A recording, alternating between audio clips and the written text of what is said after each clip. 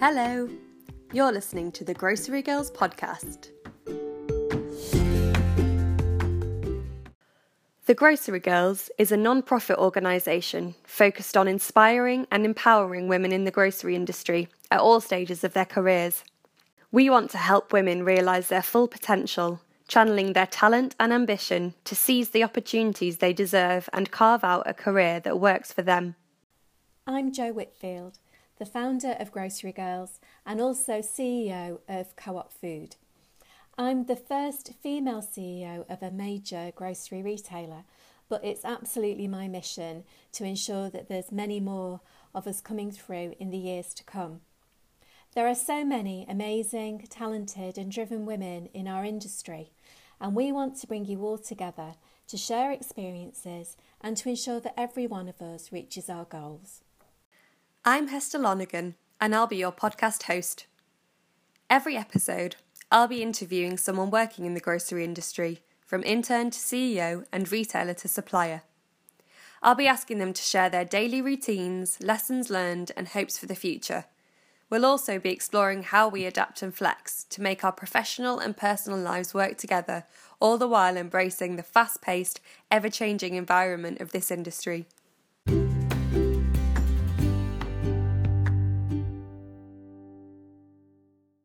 Hello again, and welcome to episode 7 of the Grocery Girls podcast. I can't believe we're already at 7. When we started this series, I didn't think we would still be in our homes at this point, for sure. At the beginning of March, when things started changing, I guess I naively hoped we'd have a temporary period of change and that we'd then be able to resume our normal rhythms and routines. Yes, maybe there would be changes that we'd bring with us into this next version of reality, but I couldn't imagine what staying at home for over 13 weeks would be like. And now that I am here, I can tell you it's a roller coaster, and to be honest, I'm feeling ready to get off now. I know that shops are allowed to reopen this week, which is a sign of change, but our worlds still feel pretty constrained. I hope that you're all doing well and managing to navigate the ebbs and flows between optimism and frustration that I've certainly been feeling. This week, I am delighted to share with you what is one of my favourite interviews so far. Emma Heal is the Managing Director of Lucky Saint, a low-alcohol beer that seems to have taken the world by storm. Emma's career history is totally impressive, just like her.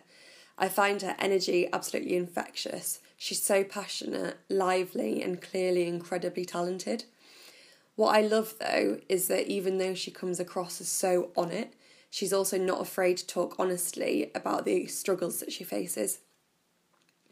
I could wax lyrical for many minutes more on this subject, but I want to let you hear Emma's wonderful thoughts from herself as soon as possible. One quick note before we start though, Verity's news you can use this week is an interactive one, and we'd love you to get involved and share your thoughts, so please listen right through to the end of this episode and get in touch. And now, without further ado, here we go.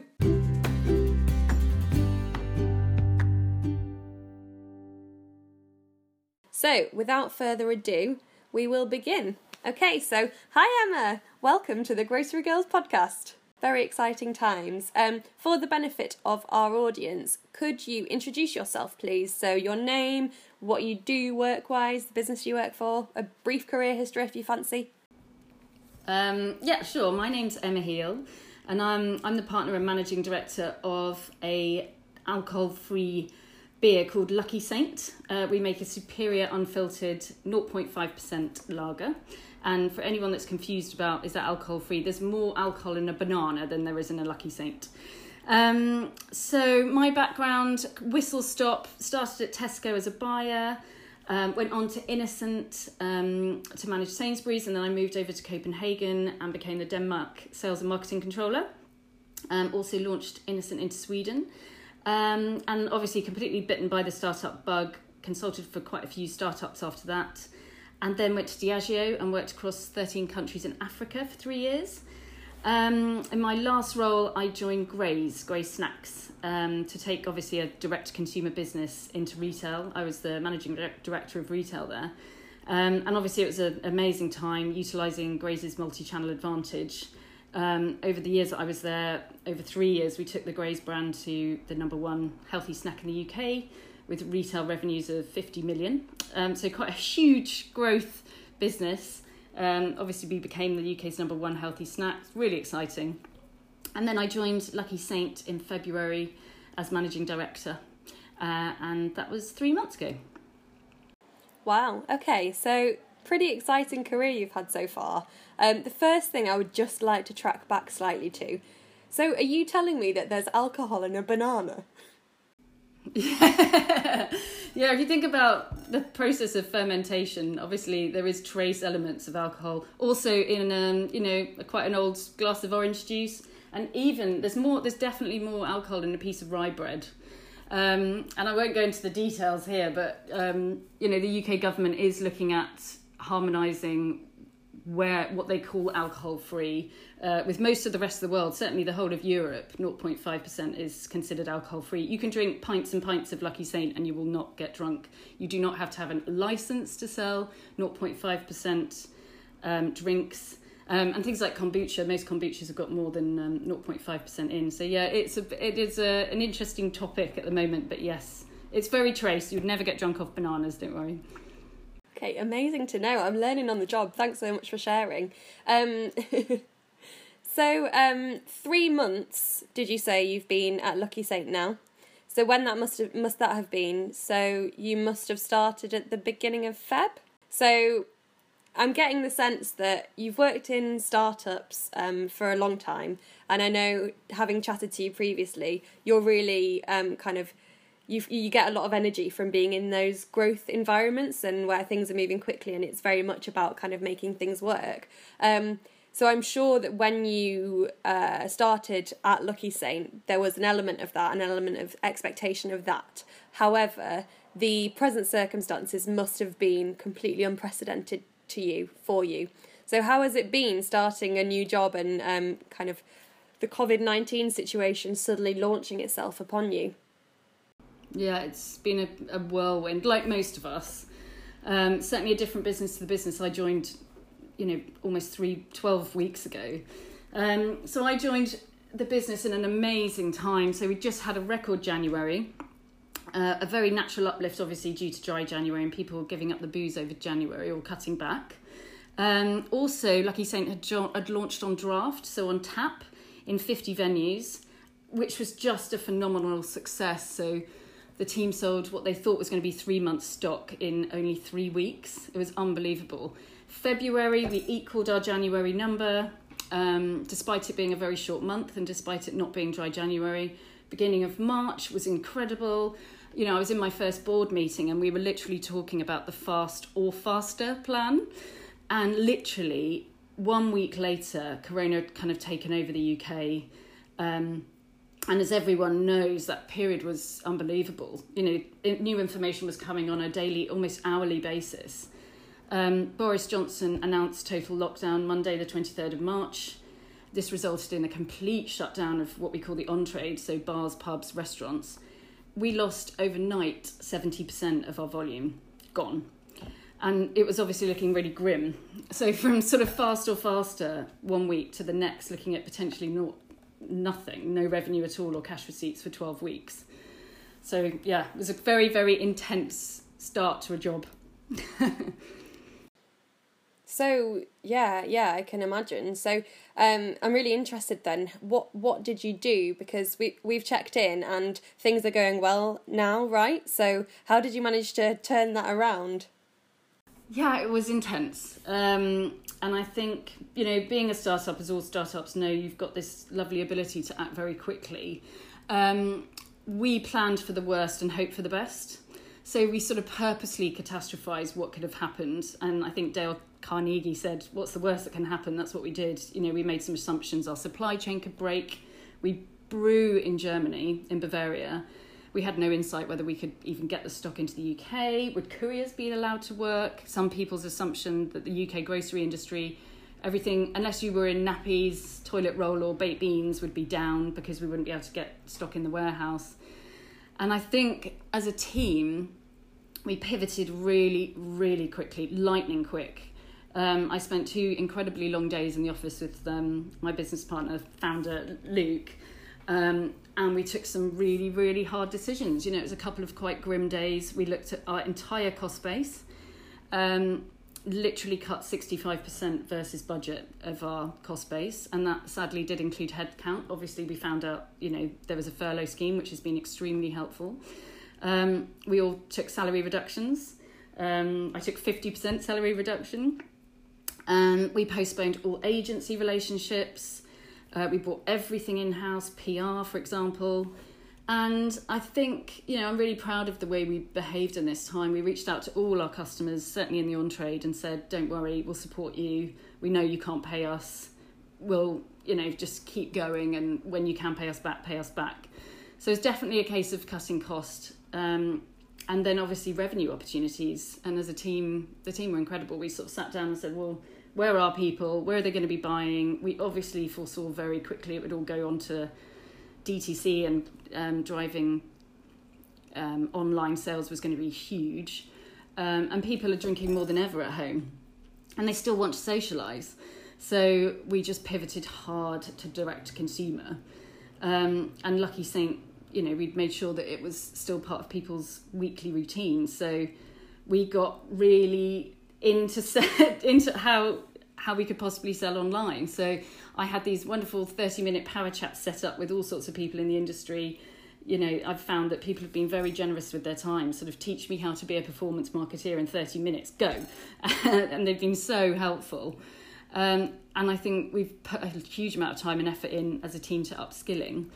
I think we pivoted very hard in terms of ways of working. Very small, very motivated team. Everyone wanted the business to survive. Everyone's made personal sacrifices for the sort of the greater good. The team sort of said, well, we'd rather have a business in 4 months' time. Let's do this. And I think when you're moving that quickly, the other thing we really recognised and we felt very confident to do was completely empower the team to make decisions. So someone told me about this wonderful initiative that Jeff Bezos, obviously chief kingpin at Amazon, said. He talks about decisions as either being one-way or two-way doors. So a two-way door is one you can come back through. So for all those kind of decisions, we just said to the team, just go for it. Don't ask permission, just do it. If you can reverse the decision, just crack on. So we tried to spend most of our time thinking about one-way doors, that if you make that decision, it's going to fundamentally change things.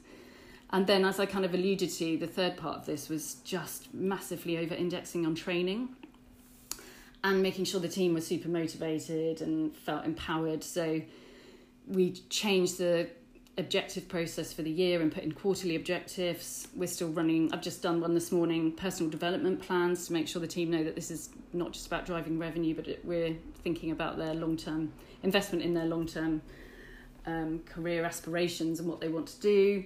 I've done some training courses. We set up these lovely things called learning lunches. So over a lunch break, someone would lead the team on a particular topic that they've learnt lots about, and just keep everyone fired up. And it's, as you alluded to, we turned it around, and we had the best month ever in April. Higher than dry January. So it's just been an incredible journey. I mean, COVID-19 is an awful, awful situation, but I think those that are acting quick, decisively, and going where their customers are and consumers are going to be okay. Amazing. That's an amazing story and very uplifting, I think, for the times we're in at the moment. I wonder whether would you say that part of kind of the startup mindset has been a really positive thing to have at this time? So being a startup and being able to move that quickly, and very much being, I assume you recruit people and bring people into the business that can make those decisions and kind of move that quickly. Would you say that having those conditions and having a small team have allowed you to succeed in this period? I definitely think there are attributes that, for people that naturally get motivated to want to work in that kind of environment have, and they over-index in them. And certainly from, bringing nearly, I guess, 40 people over a 3 to 5 year period at Grays into the business, I know I can look out for those attributes now, and they definitely help. It definitely helps being small and making decisions really quickly, but I definitely think that you can have that mindset in any size business. And I've been reading about some, much bigger businesses that are pivoting quickly and understanding, putting effort into understanding agile ways of working and decentralized decision making and focusing on the task, the major task at hand, and letting people just find their way through.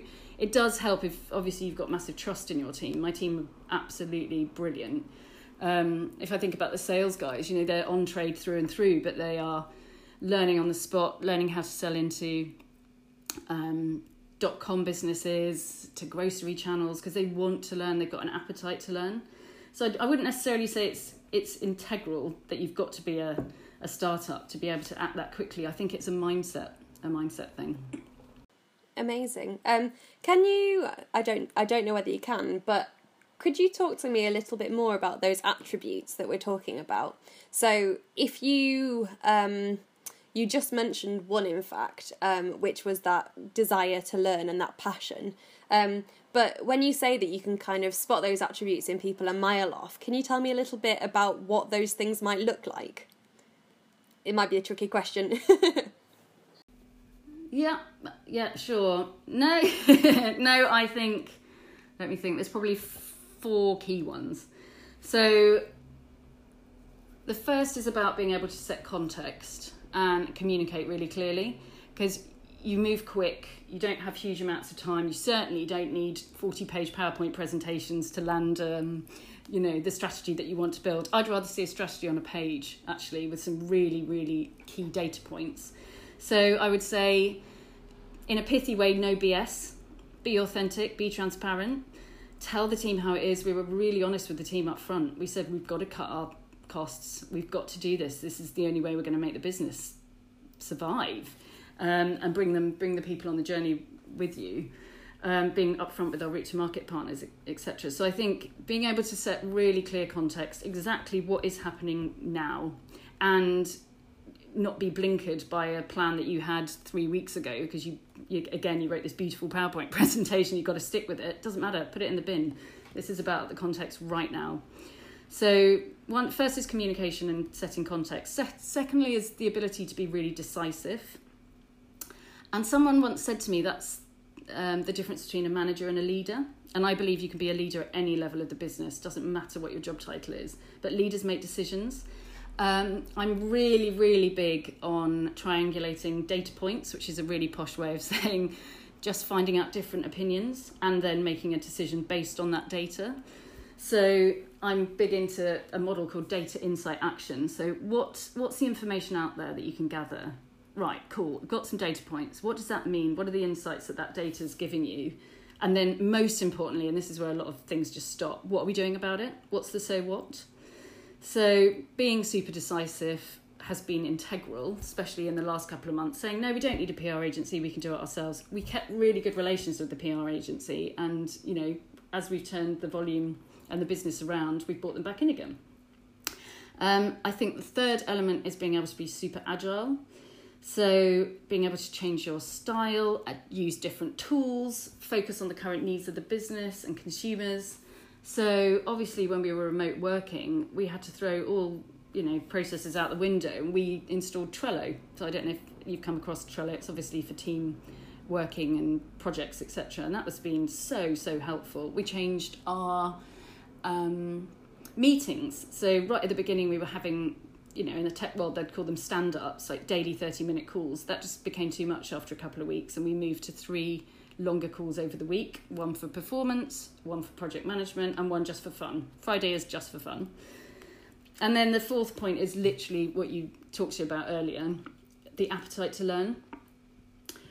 The appetite to go, okay, this is a bit shit, but what are we going to do about it? And how are we going to make the best of this? Right, we don't know anything about online, or we knew little about online. Right, how are we going to upskill? How are we going to find out? Who can I talk to in the industry? So not, always just asking for help and being honest with yourselves if you don't know something, going out and finding out. And people have been so helpful and so willing to share. And I think this is a very levelling time where, you know, people are genuinely willing to help others. And I think, you know, I'm not necessarily saying that everyone's got to have every single one of those attributes, but most people that I've brought into the business or I personally love working with have got an element of all of those. Thank you so much for sharing. That's super interesting.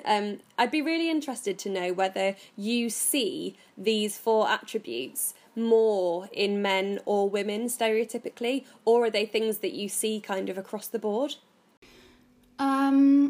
No, I don't think so. I think you recruit the right person for the job. Actually, at Grays, my whole senior team were female, apart from one guy. But at Lucky Saint, it's completely evenly split 50-50, and it's evenly split, you know, it's a very flat, small business, but evenly split across the sort of levels, if there were levels, male to female. I think it's just a mindset thing. If you're able to be agile and adaptable. And I think it's also creating the conditions for people to succeed in that way. So 2 of our team are mums, well, 3 of us, I'm also a mum, but 2 of our team are mums who work part-time, and that works for them, and they do their hours whenever works for them around their kids. So they've got an agile mindset, if you like. We have a lovely initiative on a Monday morning before we look at the performance of the week before, where we put a slide up every week, and every week everyone puts an image or a link to something that they have liked or loved or learned last week, which has nothing to do with work, nothing. So, you know, it could be I baked a sourdough bread, or I listened to this amazing podcast, or I watched the Michael Jordan documentary everyone's raving about, and it's just every single member of the team does it. Or it could be I planted sunflower seeds with my kids, you know, but it's just that desire to share what you're doing and what's interesting in your life. So no, I don't see it. I personally don't see it at Grays. I didn't see it at Grays. I'm not seeing it at Lucky Saints. I think it's just a willingness to want to get stuck in. That's what's really important. I wonder whether, and I don't want to labour this point, and also I don't know anything really about startup culture because I've never worked for a startup. But I wonder whether, because it's a much newer way of doing business, those environments, because they're so fast-paced and decisive, as you say, I wonder whether there's less space for kind of ego and developing and almost expressing traits. Maybe there's not as much time for anything other than doing the job. And maybe also because it's an environment that's a lot more modern, maybe a lot of those like historically entrenched stereotypes haven't been given the space to grow. We certainly don't get hung up on job titles, and I think when you're in a startup, it's such a specific environment. People like my team and myself included genuinely love what we do. And I know, you know, I have been in environments where I haven't, and it is tough and it's a slog. But all of us genuinely love the business. We love what we're doing. We think the product's absolutely amazing. You know, if we can give people a very credible alternative to a drink, if that's what they want, we think we've got a brilliant product for that. So I think when you genuinely love what you do, work isn't stereotypically work. And yeah, startups, if you're passionate about it, they do genuinely attract that kind of passion. And there definitely isn't room for huge egos in a startup. There just isn't. You know, it's a very flat hierarchy, and people have to and do really trust you to do your job. You know, we've got one person in ops, one person in marketing, 2 people in sales. Like there's no space to tread water or to hide and no one would ever, you know, put their name on someone else's piece of work. That's just not how we roll, and we're genuinely really supportive of each other. It obviously is relentless and exhausting, but it's fun. We make it fun. There's no sort of lengthy decision process to get stuff aligned with the team. You just have a Zoom call and get it done. And that for me is hugely motivating. I love that environment. Brilliant. Thank you so much for sharing. So we've talked about your career history briefly, and then what it's like working in startups, and obviously we've touched on the amazing journey that you've had so far at Lucky Saint, and how you've managed to pull success kind of out of the bag during this adverse period. I'd love for you to talk to us a bit about what work literally kind of physically means for you right now. So what is your current working situation? Kind of on the day-to-day, do you have a routine? Are you physically kind of working from home? Are there any challenges involved there? What do things look like for you? Yeah, I think obviously the first 6 to 8 weeks were bonkers, and everything went out the window, and I won't lie, like I worked pretty much constantly. And I was really motivated to work constantly. It was, it was really hard, but huge amounts of energy derived from keeping a business going, basically. But after a certain period of time, I just realised I've got to put in some structure. So I have put in a routine. Only literally in the last 2 weeks, I've blocked time out to do my sister's Zumba class. She does a Zumba class that you can dial into. She's amazing. And see my children, and make sure I have a lunch break, and make sure I get outside and walk, and make sure I cycle my bike before work every day. And I've had to do that, but it's proving to be hugely beneficial, because when I'm at work and I can focus, I can get on with it. And then when I'm with my kids, I'm not checking my phone, and I'm in the moment with them. So it's a very different environment to the craziness of a couple of weeks ago, but it's working for me. And actually, this is a unique time, and it is tough. It's really, really hard for everyone, but there is some unique opportunities to use the commute time that you used to have. I used to actually love my commute and listen to podcasts, but actually I can use it for other things now. Do some exercise if you can. Try not to hit the biscuit tin too much, and find other ways to get stimulation, because you can't just be all work and just playing with the children.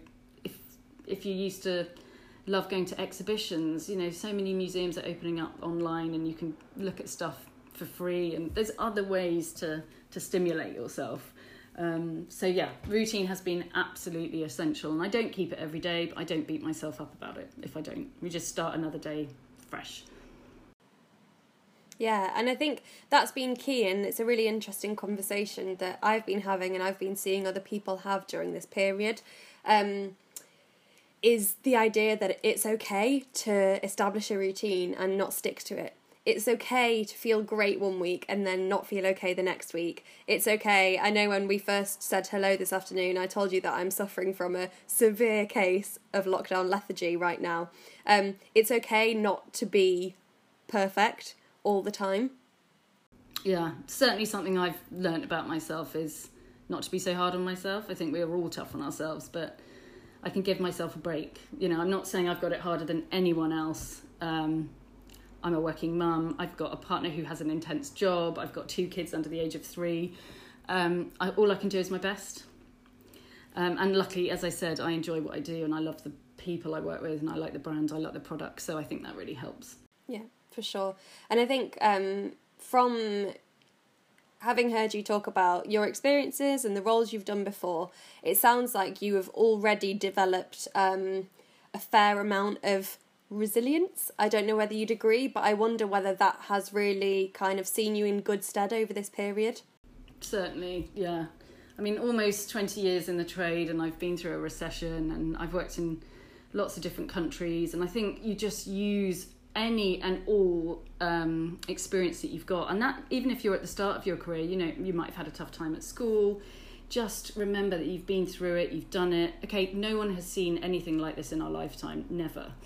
But what I realised right at the beginning of this process is at no point did I think we'd fail. So I think that sort of confidence in our ability to turn things round, because I knew we had a great product, and I think that's always the difference. Like, I was completely confident in the brand and in the product, and I was confident in the people. So I never, ever saw failure. And I think the other element is I realise that I'm just a natural opportunity spotter. And, leading the team to do that. Like, right, how are we going to do this, guys? It's always how can we? And FMCG, what a wonderful industry to be in. It doesn't stop. People need to eat and drink on average 3 times a day. That's never, ever, ever going to stop. We're not in an industry that's just completely dried up or people have put on hold. People need to eat and drink, and people need to enjoy themselves whilst they're doing it sometimes. Sometimes, obviously, it's complete necessity. And then the other part is I wouldn't say I've got no ego, but I'm very happy to put my hand up if I don't understand something and ask.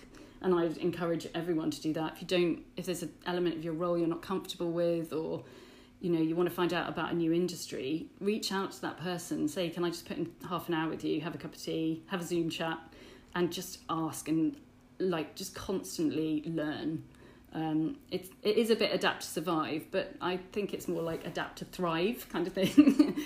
You can turn this into a positive if you want to. Excellent. Amazing. So there are a couple of really interesting bits I picked up on in what you just said then. So that idea of adapt to thrive, I think you're really right there, and especially in terms of the industry that we work in. Actually, there will never be a time when things aren't moving quickly and things aren't evolving at a rapid pace. And obviously, the present situation is kind of unprecedented levels of change and uncertainty. But one of the things that this podcast, one of the things that we really want to focus on in this podcast is the skills and the experiences that people have had and that are required in this industry, because it is one which will always change. And that idea that flexibility and adaptability really is a fundamental skill required to succeed in this industry. You're nodding furiously. Yeah, completely. And I know we're a startup, and there's been a monumental shift. And I think we've done what we needed to do to keep going. But as I said, we didn't just survive, we're thriving, which I think is massively motivating for the team. But there will be easing of lockdown, and it will come, and there will be another change and another change.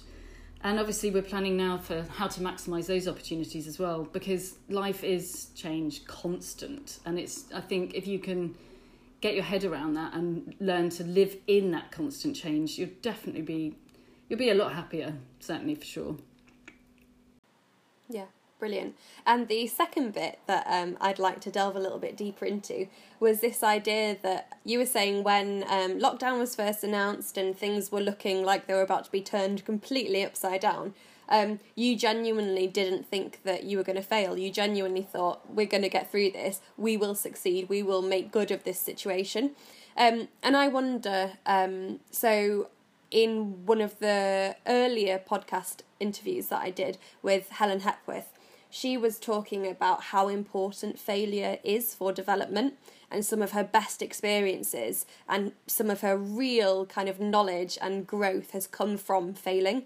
And I wonder whether, does the same apply to you? If you've got this kind of positivity and this drive and this genuinely I don't think will fail, is that something that you always apply, or have there been situations when you have failed and that's been a good thing? I think failing is absolutely fundamental to how you progress. And I certainly learnt that at Grays. When you join a .com business, it's all about fail fast, test and learn, test and learn, test and learn. If you're not breaking it, you're not stretching the barriers. And I truly believe that. And believe me, we've tried some stuff in the last few weeks that haven't worked. We've realised that some of our elements of our DTC were pretty broken. Our website was broken. And I think, unless you're pushing the boundaries, you're not learning. So don't get me wrong, it's a mindset that we will make it work, but you've got to be testing and learning all the way through, and understanding what works and testing the boundaries. Otherwise you're not learning. It's almost like, as a whole, Lucky Saint is going to get through this. There may be many parts within it that are really successful. There may be parts that fail, but it's that whole, kind of pushing that whole forwards, that is the successful piece, I guess. Yeah, and I think it's also encouraging and fostering an environment where you can talk about failure and you can talk about it proudly, especially on this two-way, one-way door situation, no, that one we had to come back through the door, that didn't work, but that's cool, there's no judgment here. I'd rather people were trying stuff and it not working. But yeah, on the overall goal and the overall mission, ambition, whatever you want to call it, it's a drive to be, the world's most defining alcohol-free beer. And we think we're going to get there. There's a purpose there. We've got. I think that's another huge part of it. When your values and your beliefs and your purpose are connected to what the business wants to do, then sky's the limit. So I'd also love to know whether you think that over this period, and I'm sure the answer is yes, I'm sure you'll have learnt some things. Over this period, have you learnt anything? As I say, I'm sure you'll have learnt plenty about the business. It'll have been a baptism of fire to a new business for you during this time. But have you learnt anything about yourself over the kind of lockdown COVID-19 situation? I definitely think it's solidified a few things. Like, I find connection really important, whether it's with the team or with buyers or with meeting new people. And, we've all moved on to Zoom calls and Google Hangouts, etc. There's still ways to do it, but it's really, really important for me and it gives me a lot of energy. I think I've learned how I can be a catalyst for connecting people, including the team. So we've had some wonderful opportunities to get to know each other, Friday socials. And there's no way we would have got to know each other this well without, being put in the situation we're in. And then I think disconnecting as well. I wasn't very good at disconnecting, but actually I've learned how important it is to when you stop, really, really stop. And what it's taught me, because the conversation with lockdown's easing up now, but a couple of weeks ago the conversation at the weekend with your friends was what are you up to at the weekend. It turned into who are you zooming at the weekend. I've also learned not to overbook myself because I'm absolute classic of overbooking myself in my personal life, but actually leaving windows open, just you have such magical times. We've had some really lovely times and some not great times, but we've had some really lovely times, so I'm definitely going to take that forward, is not to overbook myself at work or at home. Great. And I guess we've touched upon the future. Is there a light at the end of the tunnel? We can see something glimmering on the horizon. Do you have any thoughts or do you have any suspicions about what the future may look like? I guess between now and the end of the year, do you think that you'll be sitting back in an office? Do you think that your way of working will change after this kind of period? Who knows when we will get out of it? Yeah. There's undoubtedly going to be a fundamental shift in what people want out of their lives, how they expect to work. Some businesses have already said we're not going to need our real estate in central London going forward. I think it'll give certainly people a lot more flexibility, very helpful to people looking after others, whether it's caring for older people or children, which is going to be super helpful. Lovely quote from a guy who wrote a book called William Gibson, who said the future is already here, it's just not evenly distributed. So actually, if you look on the fringes, you can see the future already. So you can start to really sniff out what's going to happen already. So that's something we're purposely doing, is not looking too far ahead. Because if I say something now in May, it's going to be completely outdated. Give it a month. So we're really looking at what's happening now, keeping an eye on the periphery, and looking at glimpses of that. And that will be flexible working, and there will be more socialising at home, and there will be more scratch cooking. And this is not sort of make America great again territory. The future will definitely change, and I can see a lot of good coming out of this, as well as it obviously being a horrendous situation for so many people. Community has become super important. People are more interested in provenance and CSR, and there's some really good stuff coming out of this as well. Fab. Thank you so much, Emma. So now I'm going to move on to one of my favourite parts of the podcast and do the quickfires. So, can you tell me, question 1, is there anything you've realised you can't do without now that we are in our homes? Definitely the internet. Obviously, it's enabled what's really important to me, which is connection, Zoom, FaceTime, to be able to talk to my mum, for the children to see their grandparents. And a major other element is having access to things like Amazon Prime Video and Netflix, because you need to switch off as well. So, yeah, when the internet's slow, we've just changed our provider today, actually, to go 3 times faster. The people in the house are a lot happier in my family. Amazing, thank you. Question 2. What is the first thing you're going to do when the world returns to not so much, but air quotes, normality? I'll definitely hug my mum and dad. Dad's in the category that he's got to be kept away from everyone. So actually, it probably won't be hug my mum and dad. It will be step out the way and let them hug their grandchildren. Oh, and obviously go to the hairdressers, as everyone needs to do. My fringe is out of control. Like, seriously out of control. When I'm talking to Emma right now over Zoom, and I'm wearing a headband which has been basically permanently stuck to my head for about the last 5 weeks now. I can thoroughly recommend, go onto Superdrug's website. There's a little teach you how to cut your own fringe. Go into Superdrug and buy the scissors and buy the comb. I cut my own fringe the other day. I felt quite proud of myself. But you do watch the tutorial so you don't sort of look a bit wonky by the end of it. Okay. I might just do that, you know. You might have inspired me. Thanks, Emma. Okay, amazing. Well, thank you so much for sharing. The final thing that we always do on this podcast is ask you for a recommendation. So, actually, normally we ask you just for one recommendation, but I've just checked in with Emma and she has come prepared with 2. So we're going to go for 2 recommendations today. Why not? An extra dose of inspiration for our listeners. Amazing. So, can you please tell us about a book that you've been reading recently that you would recommend to our listeners? I like to have 2 books on the go, a fiction and a non-fiction. So my non-fiction is a book called Lessons in Stoicism by John Sellers. And it's about, when life doesn't turn out the way you want it to, finding help and ways to cope with it. So it could have been worse. And it's literally about how you use adversity to grow. It's a very short book. You can read it in a couple of hours. And then my fiction book, which is a complete antidote and the antithesis of that kind of book, is called 9 Perfect Strangers by Liane Moriarty, who's the woman who wrote Big Little Lies. It's hilarious. I laughed, I cried. It's complete escapism. And it kind of holds a mirror up to how far we will go to pursue self-development, which is kind of hilarious considering the other book that I was recommending. So they're my 2 recommendations. Amazing. Bit of irony between the 2. I like it. Great, so our listeners can indulge themselves in a bit of non-fiction or fiction, whichever they choose, or both if they so wish. Great. And then secondly then, can you talk to us a bit about a role model who inspires you, please? I think Simon Sinek is amazing.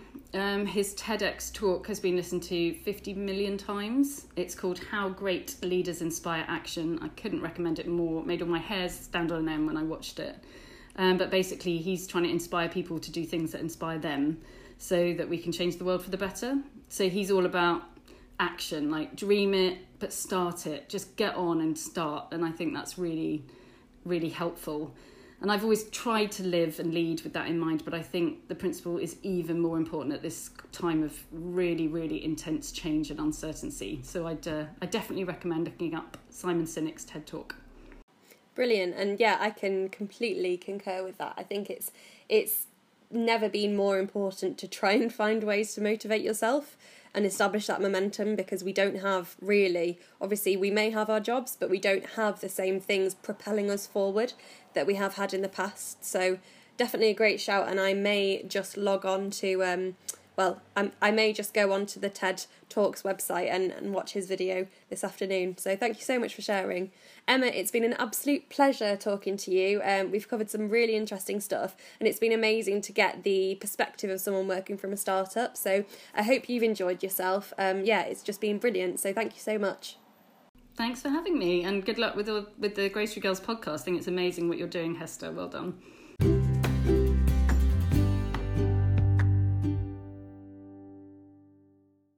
Thanks so much to Emma for taking the time to talk to me. I don't know about you, but I get the sense that working in the startup space or in the kind of independent, growing business space is such an exciting place to be.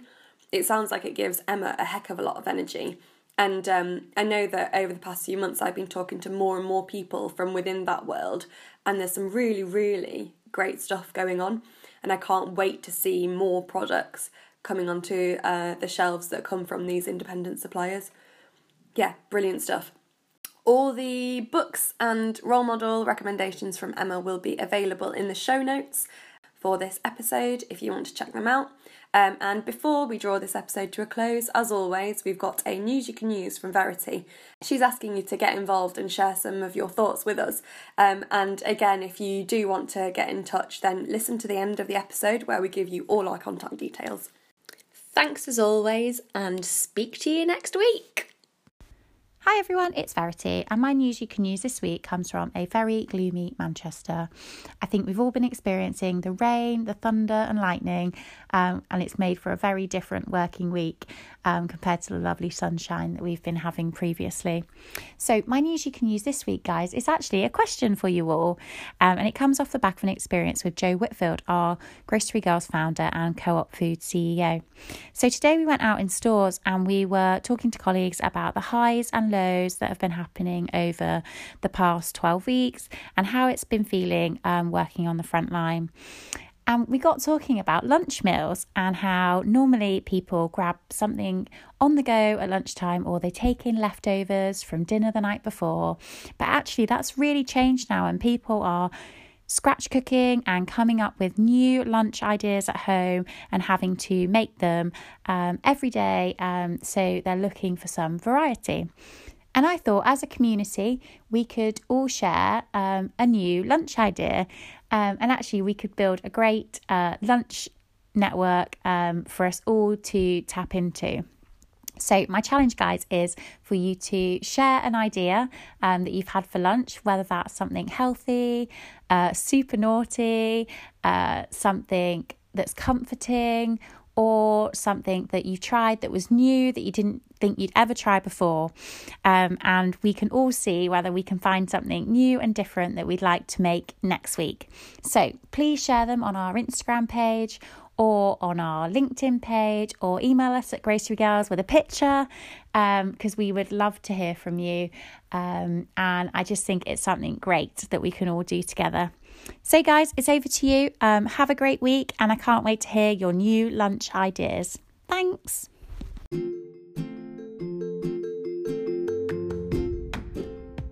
You've been listening to the Grocery Girls podcast.